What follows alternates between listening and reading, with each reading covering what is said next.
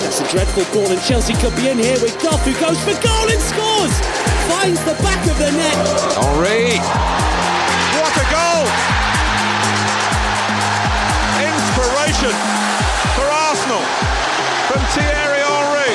Miller, lovely cushion header. For Giroud! You beauty! What a head, son! What a head! The Ghost Goal Podcast.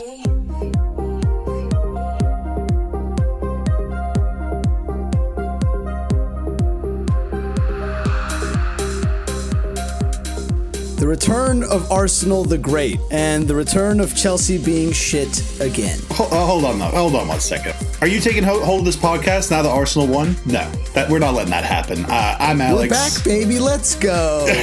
As you can hear, Javier is very excited. Arsenal got a 2-0 win over Chelsea at the Emirates. Liverpool came back from 1-0 down in a high-scoring encounter with Crystal Palace to win 4-3. Man United continued their solid run under Ole Gunnar Solskjaer to win 2-1 at home to Brighton, before Manchester City and Tottenham wrapped things up on Sunday with a win. I'm Alex, once again, here with Javier. A very happy Javier. I'm going to say I'm a very disappointed Alex here on this podcast, but you know, the show must go on. The first pod that I get to be like truly happy. I was pretty happy after the Spurs win, but I need to win one Ghost Goal Bowl this year. It's not fair if like you and Andrew just get all of them.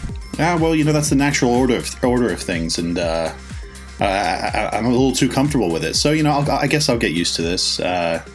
Hopefully not too easily, but we'll get to the Arsenal-Chelsea game a little bit later. We're going to start out with the first of two very high-scoring fixtures that happened on Saturday. Wolves hosted Leicester City, won 4-3 at the Molineux. Goals from Diogo Jota in the 4th minute. Ryan Bennett scored to make it 2-0 Wolves in the 13th minute, before Damari Gray and a Connor Cody own goal made it 2-2 right around halftime. Jota scored again in the 64th minute before Wes Morgan tied it up in the 87th minute off a set piece. And finally, Jota completed his hat trick in the 93rd minute to wrap up the points for Wolves and send Leicester reeling. I always knew. See? Everything came to fruition in this pod. He was my young player of the season. I knew he would. Everything came to fruition. Everything. What about Fulham being in near the top 6? Well, they almost beat Tottenham. My 1-1 almost happened. Okay, like it almost happened. But this. I actually woke up for this game, and this game was a joy to watch. I thought that in the first half, Wolves were good, but Leicester were very unlucky to be down 2-0 at the half. They hit the woodwork twice and were playing pretty well, so it wasn't a surprise when the second half started. They continued that and got, you know, two goals to equalize. And then I was really impressed that Wolves just kind of calmed it all down and, you know, lulled Leicester into kind of a defensive formation, and then they attacked and got a goal. And then it was this swung back the other way. Leicester were attacking, and this was just an absolutely great game. You thought that they had the equalizer in the 87th minute, and you thought, you know, what a great game, 3-3, honors even, and no, Wolves they're the team to beat this year. So they're the new spicy sensation, and they got the winner. So what a game. What a game. Yeah, I was really impressed with that midfield three of Neves, Dendoncker, and João Moutinho. Moutinho is so good. Yeah. He's 32, but like he never loses the ball, never makes the wrong decision, always like is looking to move the play forward. And he's a great addition to the Premier League. I love watching him. Yeah, all three of those players, Neves, Leander Dendoncker, and João Moutinho, are all players who have played Champions League or Europa League games in the last 2 to 3 seasons. They're playing for a promoted side. The one thing I was thinking coming away from this game, and probably from their performances overall, especially against the top sides this season, is do we have a big 7 incoming? Like, are Wolves a couple of signings away from thinking to themselves, you know what, we're good enough to challenge for top 4, and sort of launching themselves into that same conversation as the rest of the quote-unquote big 6 right now? Possibly purely because of the age of their team, but I don't see them being able to keep their players.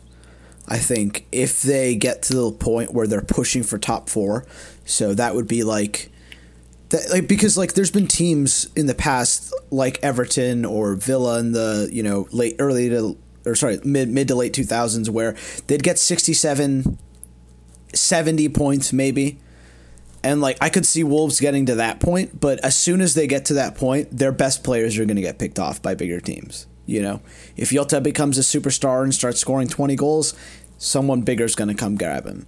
If Ruben Neves is absolutely bossing it up in the midfield, Barcelona, Real, United, City, someone's going to come in and try and get him. It's not going to be, all they're not going to be able to keep their players, I don't think. But maybe I'm wrong. I don't know. That's the biggest concern. The summer will tell us a lot about that. Obviously, Leicester. This is I think 5 straight losses, and they've got. It's looking rough for Puel's men right now. For Puel as well. Just I don't know. I don't like the way that Leicester are playing right now. I think that they're gonna have to change something. Well, he's probably still what happened with their owner kind of derailed their season a little bit. They did have some decent results in December. I don't think you can say that. They were doing well after in the initial weeks after the whole tragedy happened. Maybe it's just sort of a hangover from that. It's hard to really know because there's obviously very few instances of something like this happening and very few sort of case studies to take a look at and reference to. I think it's just the January period of just being so busy. They went out in the FA Cup, we've talked about in a previous pod, to Newport County. And while I didn't watch that game, it happens to a lot of mid-table Premier League sides, or at least 1 or 2 every single year. Don't take the cup as seriously as they should, perhaps, and find themselves going out at an early stage. And that can weigh on a team overall for the rest of the season. When you lose a game like that, it really gives you a knock on your confidence. They've lost 4 out of their last 5 games, not 5 straight. But yeah, they had that 1-0. Your point is taken. Regardless, they're not in a good vein of form right now, and you can say that for a couple of mid-table teams that we'll probably get to a little bit later. Everton, most notably, but there seems to be that mid-season lull hitting all of these best of the rest pack of teams. But let's move on to real quickly. Bournemouth beat West Ham 2-0, goals from Callum Wilson and Josh King. And then Liverpool beat Crystal Palace 4-3 Saturday afternoon.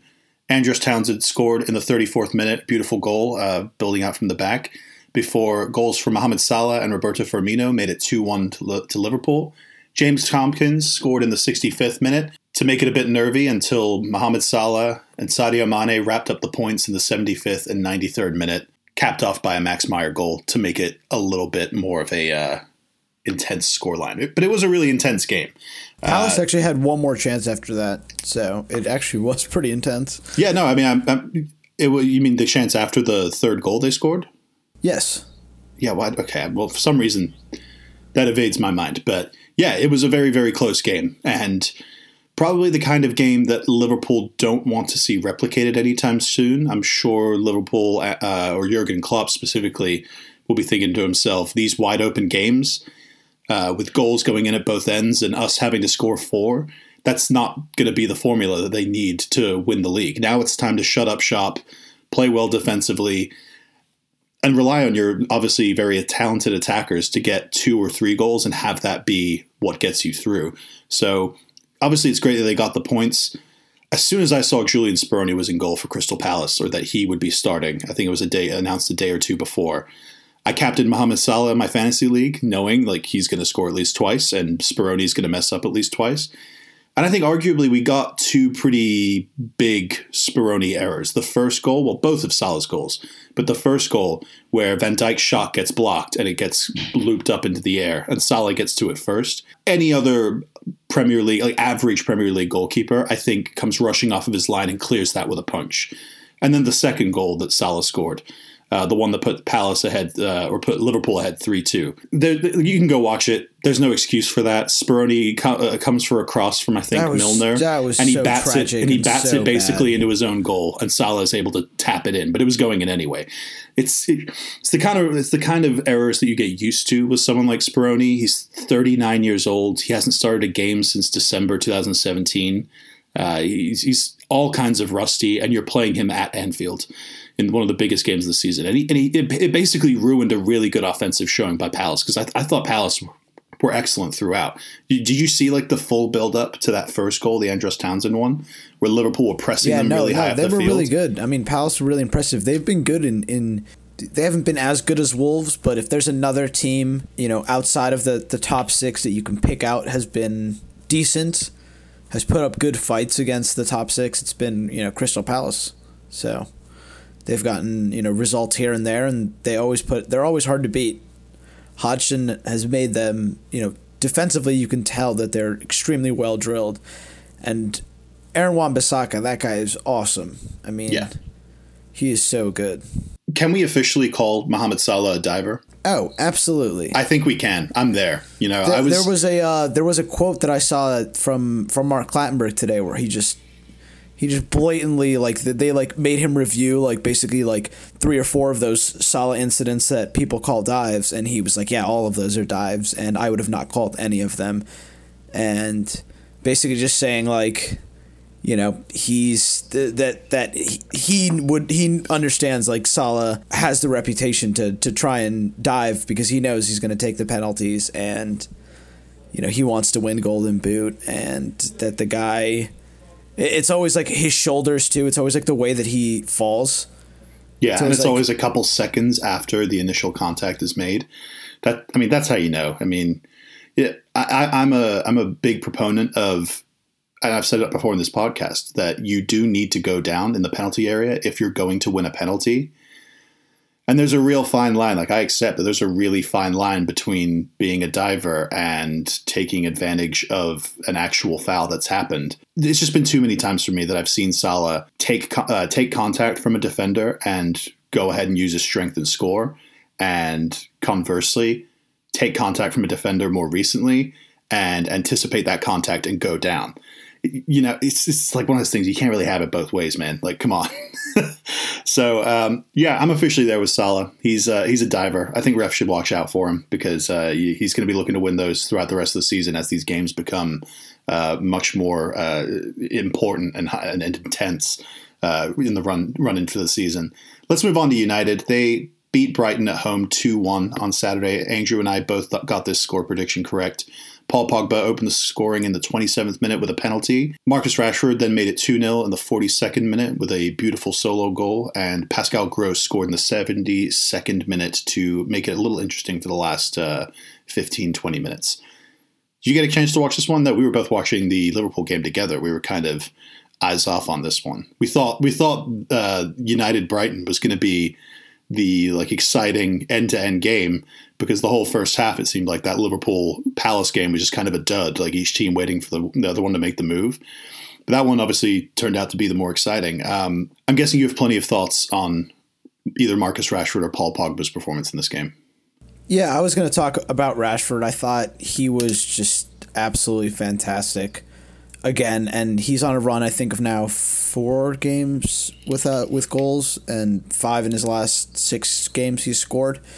So he's having an awesome time of it, and I think this just shows that Jose Mourinho definitely was stunting him.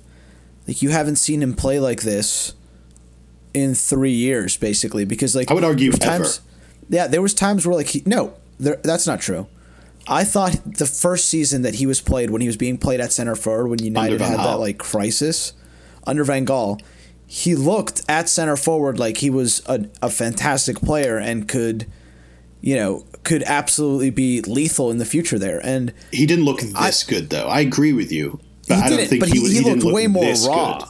Right. He obviously looked way more raw, but I just think that it proves that a player like this just needs a bit more of a creative spark to be in their coach and a little bit more freedom, and they can do wonders. And I was always really scared that if this player ever became what I thought he could be, that we could have problems. Like, the league could have problems. And yeah, I just think that this United are back. They're definitely back. There's nothing we can say about it. And they're going to be threatening for top 4 till the end of the season now.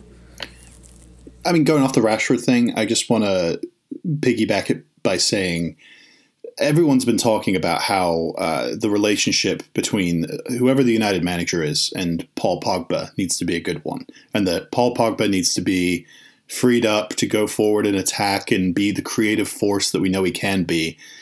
But I think there's an argument to be made that the most improved award from Mourinho to Ole Gunnar Solskjaer is kind of a toss-up between Pogba and Rashford. Rashford's been statistically just as good, if not better.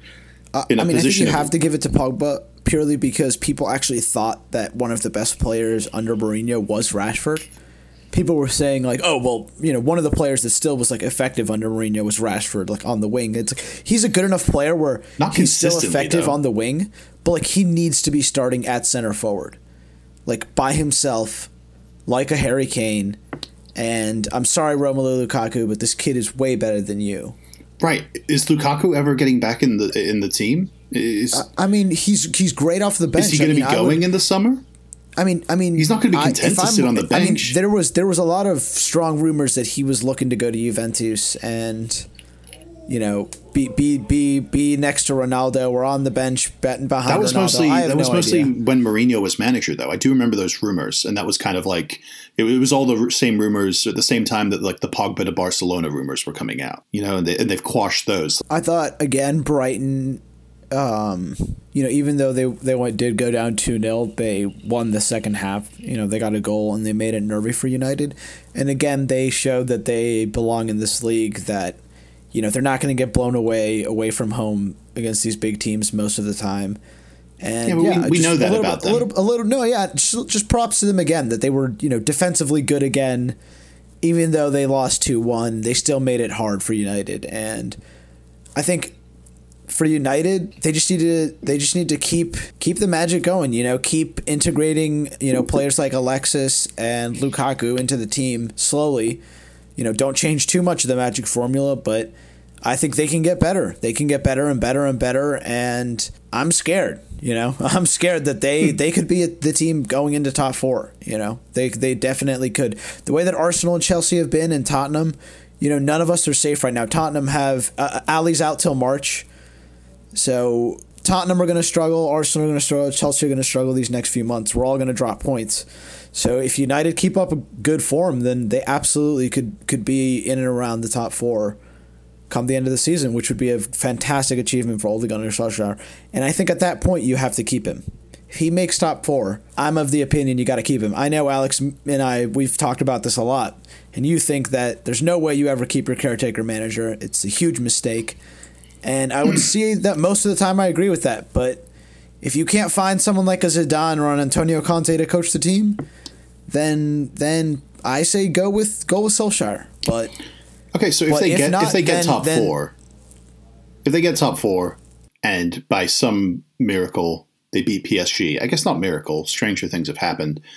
But if they beat PSG, get through the next round of the Champions League, show promise on not only the Premier League side but the European side of their competitions, then I will understand if United and United's fans are all calling for Ole Gunnar Solskjaer to continue as the permanent manager. What I'll stand by, though, is that it's not going to work. Going forward after this season, with a full preseason and the chance to instill his complete image on the team and be everything that they need, not only just the nice guy rebound chick that we talked about right after Mourinho was sacked and Solskjaer was brought in. I feel like he's definitely past that point now.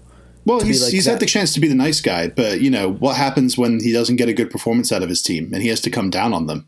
We haven't seen that yet, and that's going to be an interesting development. You can't just make assumptions after 7 games, all of them wins, and only really one of them being super impressive, that this guy's automatically going to be the guy that can save financially the biggest club in the world. So that's where I'm skeptical, and I'm not going to lie. A lot of it comes from my experience with Roberto Di Matteo getting the job at Chelsea after winning the Champions League. I think you've been scarred by your experience at Chelsea, but most of the time, the coach that you don't think is going to work is the one that ends up working out. So I'm optimistic for United with their current situation. Just thinking of like how badly and how deeply in a hole they were when he took over, you would have never thought that this was possible at all.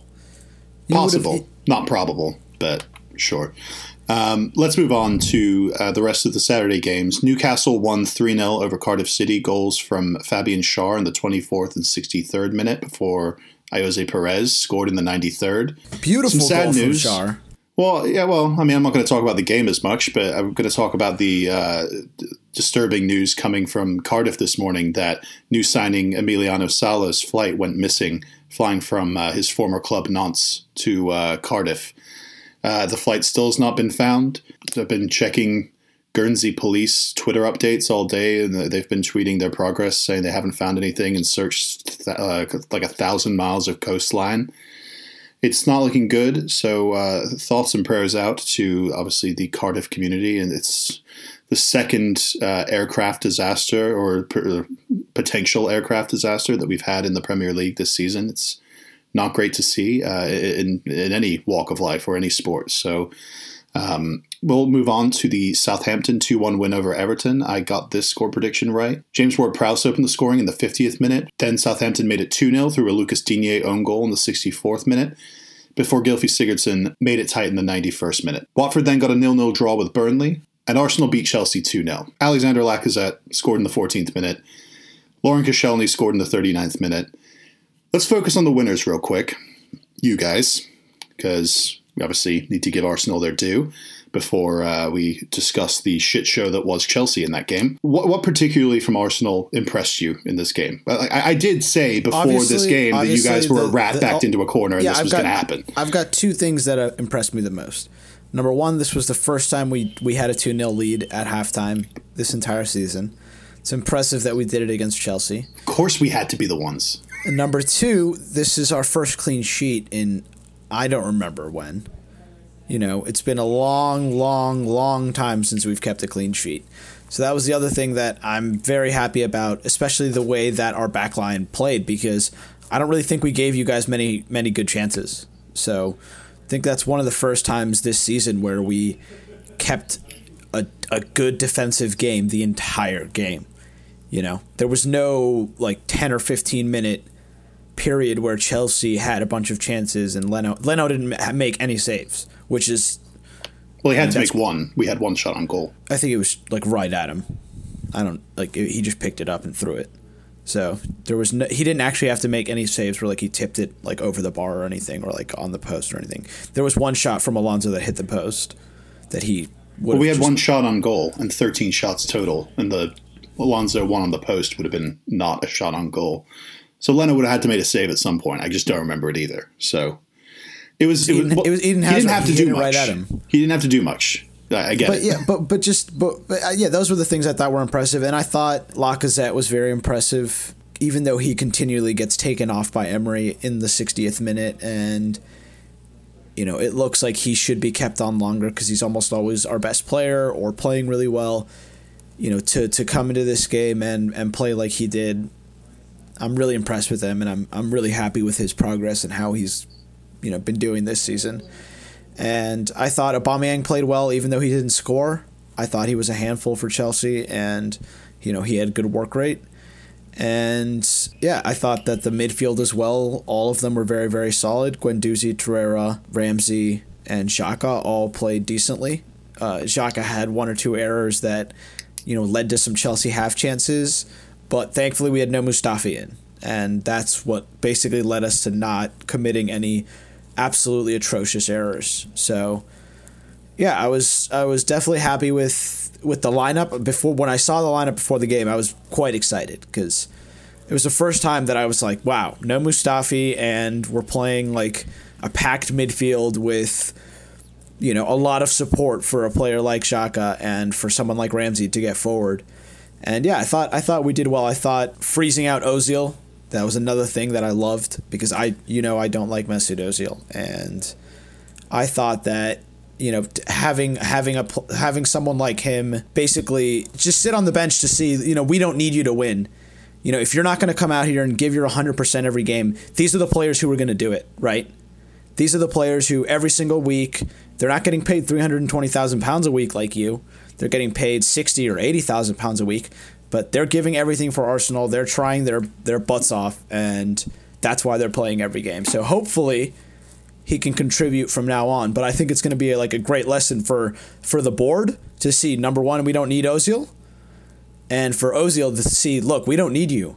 Like, we can win a big game like this without you. And, you know, you better get your shit to better, bud, because we're trying to get you out the door right now. So, I mean, the most damning thing about this game for Ozil is that a player who's almost 100% certain to leave next summer, Aaron Ramsey, was the player who basically played in the position. Played over him. That's so damning. Over the highest paid player in that position. And Ramsey was given the biggest job, arguably, of trying to man mark and being as close and shading near to Jorginho as much as possible when Chelsea tried to build up. Arsenal really, really pressed Chelsea very high up, very early on. It was eerily similar to the Tottenham away game this year, earlier this season, that Chelsea lost 3-1. Where that first 15, 20 minutes, Chelsea were, doing the usual thing, trying to take control of the game through possession, doing an okay job here and there. But Arsenal overall, just the pressing of Jorginho, the reasons I basically have come to realize that we weren't able to consistently break out and kind of overcome that, where we've been able to in other games, maybe against lesser opposition this year. That wasn't an issue against Man City at all, and they definitely tried to press him. Is basically this cascading set of effects from Eden Hazard playing as the false nine. It's clearly not working. And when it does work, it works in short spurts in games that are a bit more open than this one proved to be. Definitely gone back and forth about this, working and not. I feel like sometimes you're like, oh, Eden Hazard, he can be amazing there. He could score 30 goals. Sorry, said so. And then now you're back to it doesn't work. I just think maybe he doesn't have the appropriate creative tools and he's not getting the ball enough. Okay, so he doesn't have the appropriate creative tools. I mean, we know that's not right. His N'Golo Kante creating his chances for him. You're saying the players around him. Real creative player to do that. No, I mean, Eden Hazard. Get a player better than Jorginho in there. Oh, dude, you're knocking on a bunch of doors that we don't have time to go down right now. But mainly Eden Hazard playing as a central striker, you can tell that he doesn't like it. He's kind of begrudgingly doing it, even in the games that he's performed well in, the Watford and Brighton away games where he scored once or twice in each game. He was mainly scoring off the counterattacks from chances created from pressing high and winning the ball back from lesser teams when they were trying to basically build up possession against us. That hasn't been the case in each of Chelsea's last two most high-profile games with Eden Hazard playing as the false nine. Arsenal and Tottenham away in the League Cup, where both games we've had the majority of the possession. It's been kind of meaningless possession. We've created very little in terms of chances, and you can see time after time, and specifically in this Arsenal game, you can tell Eden's just kind of sick of it. He keeps drifting out wide, leaving the middle of the box completely open. Or he would come back to midfield to pick the ball. Because he had to. He's that kind of player where he's drawn to wherever the ball is and wherever space is. It almost feels like he's Alexis for Arsenal during his last season, where every single game, he just had to kind of drag Arsenal through the mud. Obviously, you guys aren't, Chelsea isn't at that point where, he's dragging you guys through the mud, but it does feel like he's dragging you on a little bit. So what I want to get back to real quick about the relation of Hazard playing at center forward to the lack of good performances from mainly Jorginho and other players in the back line is that normally the default when we have been pressed and pressed well, specifically on Jorginho, has been to have Hazard or one of the two other midfielders drop in, receive the ball, combine with someone, and then get up the wings. With Hazard playing centrally and trying to find little spaces he can get in behind, he's not out on that left wing, dropping deep from the left, allowing Alonso to overlap for him. And he's not around other players. There's hardly any times where he's playing as that central striker role where he's able to combine with another forward when the ball gets played to him at feet. There's just no opportunities for it. I think there are a lot of issues with this Chelsea squad that I don't think we necessarily would have won had Gonzalo Higuain been confirmed and been playing in that game. But I think you'll see as Higuain is confirmed and comes into the lineup, more so for the games against lesser teams, everything's just going to fall into place. Right now, we have a few too many square pegs and round holes, and I'm not including Kante in his fit midfield position. I think he's completely fine there. I think mainly I'm talking about Kovacic as the most attacking of the midfield three, and Hazard playing as the central striker.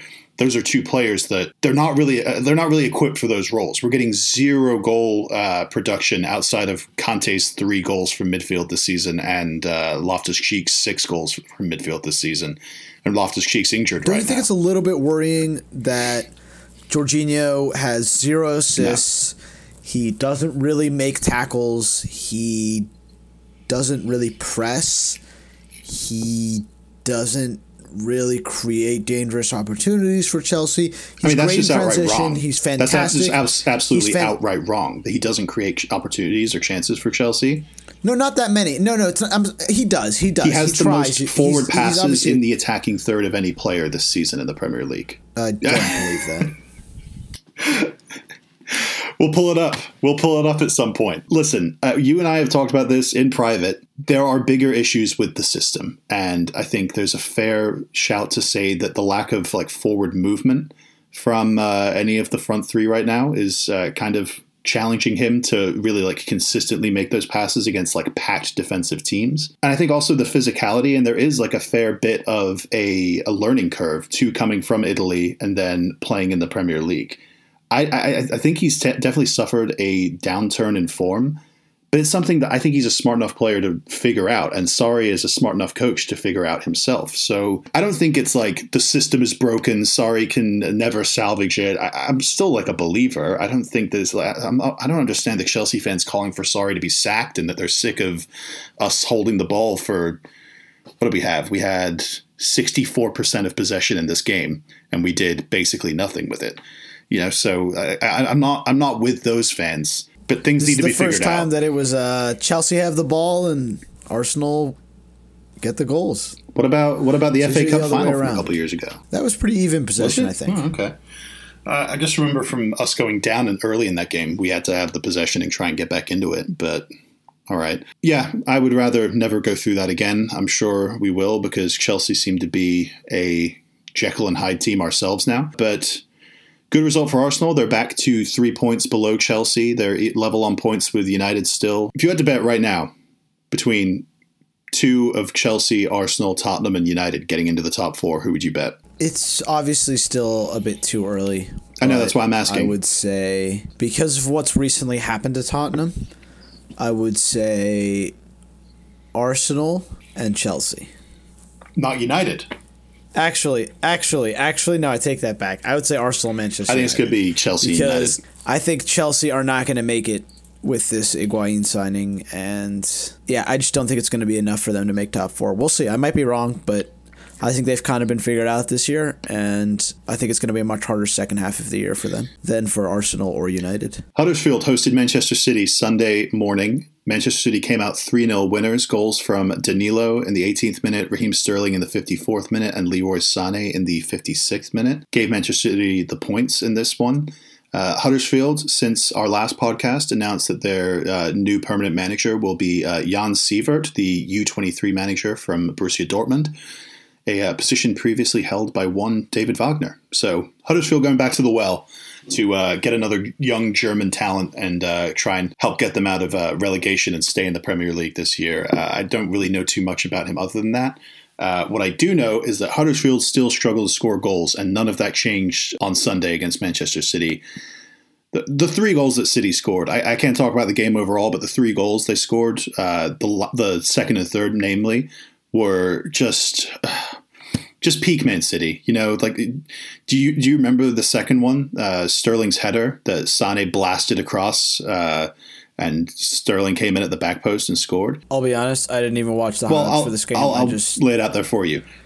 I thought it must have been super cut and dry, just the way that the scoreline came out. It just makes me more and more confident that City are back to being City and that they're going to end up winning the league. Just the interchange of positions was I know Huddersfield are Huddersfield, but they're so City are so smooth with how, namely Silva, Sané, Sterling, they're creative players. And they still don't have De Bruyne and Aguero fully back in the team. Aguero played okay. He had the assist for Sané's goal. A nice little headed down pass to Sané to finish off. But just the interchanging of positions from those like forward creative players. Like I know we've seen it before and it's ridiculous, but it was just like, go watch Sterling's goal and see what I mean. Because like Sterling literally starts on the left wing, plays a couple of build-up passes with Sane and Silva, and then makes his way over to the back post on the right wing and goes in and nods in like an absolutely driven, blazing ball put across the goal by Sane to make it 2-0 and basically wrap it up. So City obviously keep rolling. Let's go to the Fulham-Tottenham game later on Sunday. Fulham lost 2-1 to Tottenham from a last gasp winner. Damn it, Fulham. You had one job. Javier had predicted 1-1, and at the last minute, Harry Winks comes in and scores and gives me the correct prediction, but it didn't really mean much because Andrew ended up getting 3 anyway. Yeah, Fernando Llorente opened the scoring, but for the wrong team, into the 17th minute, scoring an own goal that put Fulham up 1-0, before Dele Alli in the 51st minute, and as I mentioned, Harry Winks in the 93rd minute gave Tottenham the points. I'm just going to start this by saying this was a game that Tottenham had no business winning, and I mean no business winning. We've talked about Kane's out injured, Son's gone. They did score all 3 goals. They did score all 3 goals. We can give them that. It was an ugly game. I think we expected it to be an ugly game. Ryan Babel played pretty well in his debut, but probably could have scored at least 2 goals. Like one of them was a one-on-one early in the game that Lloris just saved. He really should have scored that one-on-one. I thought he was going to do it. I was all excited for him. And then he looks exciting, like so disappointing. Especially the one that I thought was 100%. He's definitely come back a better player than when he first. But we knew came that to the like Premier League. when he signed, he was automatically a better player from when he first signed for Liverpool 10 years ago. But the ball he put into the box for Schürrle to hit first time. It was called offside when Mitrovic put the rebound back in, and that would have made it 2-0. But the ball that Babel put in to Schürrle was just like, it was a peach. It was beautiful. And I was just thinking, like, are Fulham rolling? Like, can Fulham like score goals now? But alas, they can't. They still have to figure that side of it out. But again, still promising. I'm going to talk about Harry Winks. Did he impress you as much as he impressed me? I've kind of been like a closet fan of his for the last like 2 years. I'll admit, I've never been a huge fan of his. I've always thought that he's kind of been one of Pochettino's pets, but I was wrong. I'm not going to say I was completely wrong with Sissoko because I guarantee if Sissoko goes under any other manager but Pochettino, he's going to look absolutely dreadful again. But somehow Pochettino got Sissoko to looking like a good player and someone who could play on a top 6 side. Maybe not someone who can play on a league winning side or a side that wins any trophies, but still a decent player. And it seems like this kid Winks, who he has a lot of faith in, he's instilling some of those same qualities into him, and the kid's got skill for days and vision as well. And yeah, he's really impressive for the amount of responsibility he's being given at Tottenham, which is now like the guy who runs the midfield for them along with Eriksen. And now he's basically shielding the back line as well as having to sort of combine with Eriksen in midfield. Yeah, that's scary that he's the one who has to do that now because Dembele is off to China. Where's Wanyama? Wanyama's injured. Yeah, if you want to know the answer to where is player X for Tottenham, the answer is most likely injured. They've had a real rough time of injuries this year, and it's impressive that they're still third in the league and winning these games that, like I said, a lot of them you think in other years Tottenham would not have won that, or it would have ended a draw, or they would have lost and it would have been harsh. But credit to them, they keep on pushing through and they get the winner here from, I want to give a shout out to Georges Kevin Nkudu. I haven't heard from Georges Kevin Nkudu since I think Tottenham signed him from Marseille 2 years ago. And he comes on with 10 minutes to go, plays in the ball to Winks. Yes, Rico could have come out and claimed it, but you still have to put the ball into a dangerous area to score a goal like that and hope that the defense messes up. There was some impressive performances from players in Tottenham's lineup that we're not really used to seeing those. You mentioned it a little bit earlier in the pod, but Dele Alli went down with a hamstring injury midway through this one after scoring the goal that got them back into it. I think with these compounding injuries, Ali, Kane, Wanyama, the Son missing for the Asia Games or Asia Cup. This is where it starts to get dangerous for them. Like, I know they got this result and they have fairly like a fairly good looking fixture list going forward. But like how many of your first team players and first team regulars can you lose before that actually starts to affect results? Like, I understand Tottenham are getting good results right now, but by the injury list, I would be more concerned for them than I would Chelsea right now. And they're 4 points ahead of us. I think the one thing they have going for them is that like they still have like, I think 9 home games left this season, something like that. So they still have a ridiculous amount of games left. Well, their next home. 3 are at home, I think, or they're 3 of their next 4 are at home in the Premier League. So we'll see. And this stretch of games they have right now is their easiest of like the rest of the season. So if there's a time to have all these players out, it's right now for them. Where like they could just squeak by and get wins in these games with, you know, with a little bit, with not nearly their full strength. So lucky Tottenham that these injuries are happening now and not in the business end of the season. But we're starting to get into it. I don't think they'll feel that lucky when they need face those players Dortmund back next soon. month without those players. But we'll they might have some of them back. Yeah, so they always seem to overestimate how long it's going to take for their players to come back, or at least their like official medical department does. But yeah, that wraps it up for all of the recaps for this week. Just to run down the score prediction table real quick, Andrew went ahead with getting a point this week with 3 correct picks. He's on 12. And Javier and I are tied on second with 11 points. So, Javier, when was the last time you won a week? I feel like you've been sitting on 11 for a couple weeks now. A couple months now? I just wanted to let you guys get back into it. I felt bad for you guys. You know, it's like fantasy too. You know, I felt bad for you, Alex. So you decided to trail me by 60 points. Below me. Yeah, you know, I just decided to let you get make it ahead interesting. of me by like 45 points. It's 45. 45, okay. To be exact. Well, I mean, it was at 60 at one point. Calm down. So you wanted to make it interesting. You wanted to go down by 60 and then come back. Yeah, I wanted you to feel good about yourself, think that you're actually good. Javier, I feel great. We'll see where we are at the end of the myself. season. But that wraps it up for us here at the Ghost Call Podcast. We'll have no preview this later this week because there are no Premier League games coming up this weekend, just FA Cup. But the Premier League is going to be back midweek next week, so we'll record something sometime over the weekend and get it out there to preview those games. Make sure to follow us on social media, at Andrew Bassaro, at ASMoss92 for myself on Twitter and Instagram, at Ghost Call Pod on Twitter and Instagram, and at JavierRev9 for Javier on Instagram. Go subscribe, rate, and review the podcast on iTunes. It helps give us visibility to new listeners. And until next time, farewell.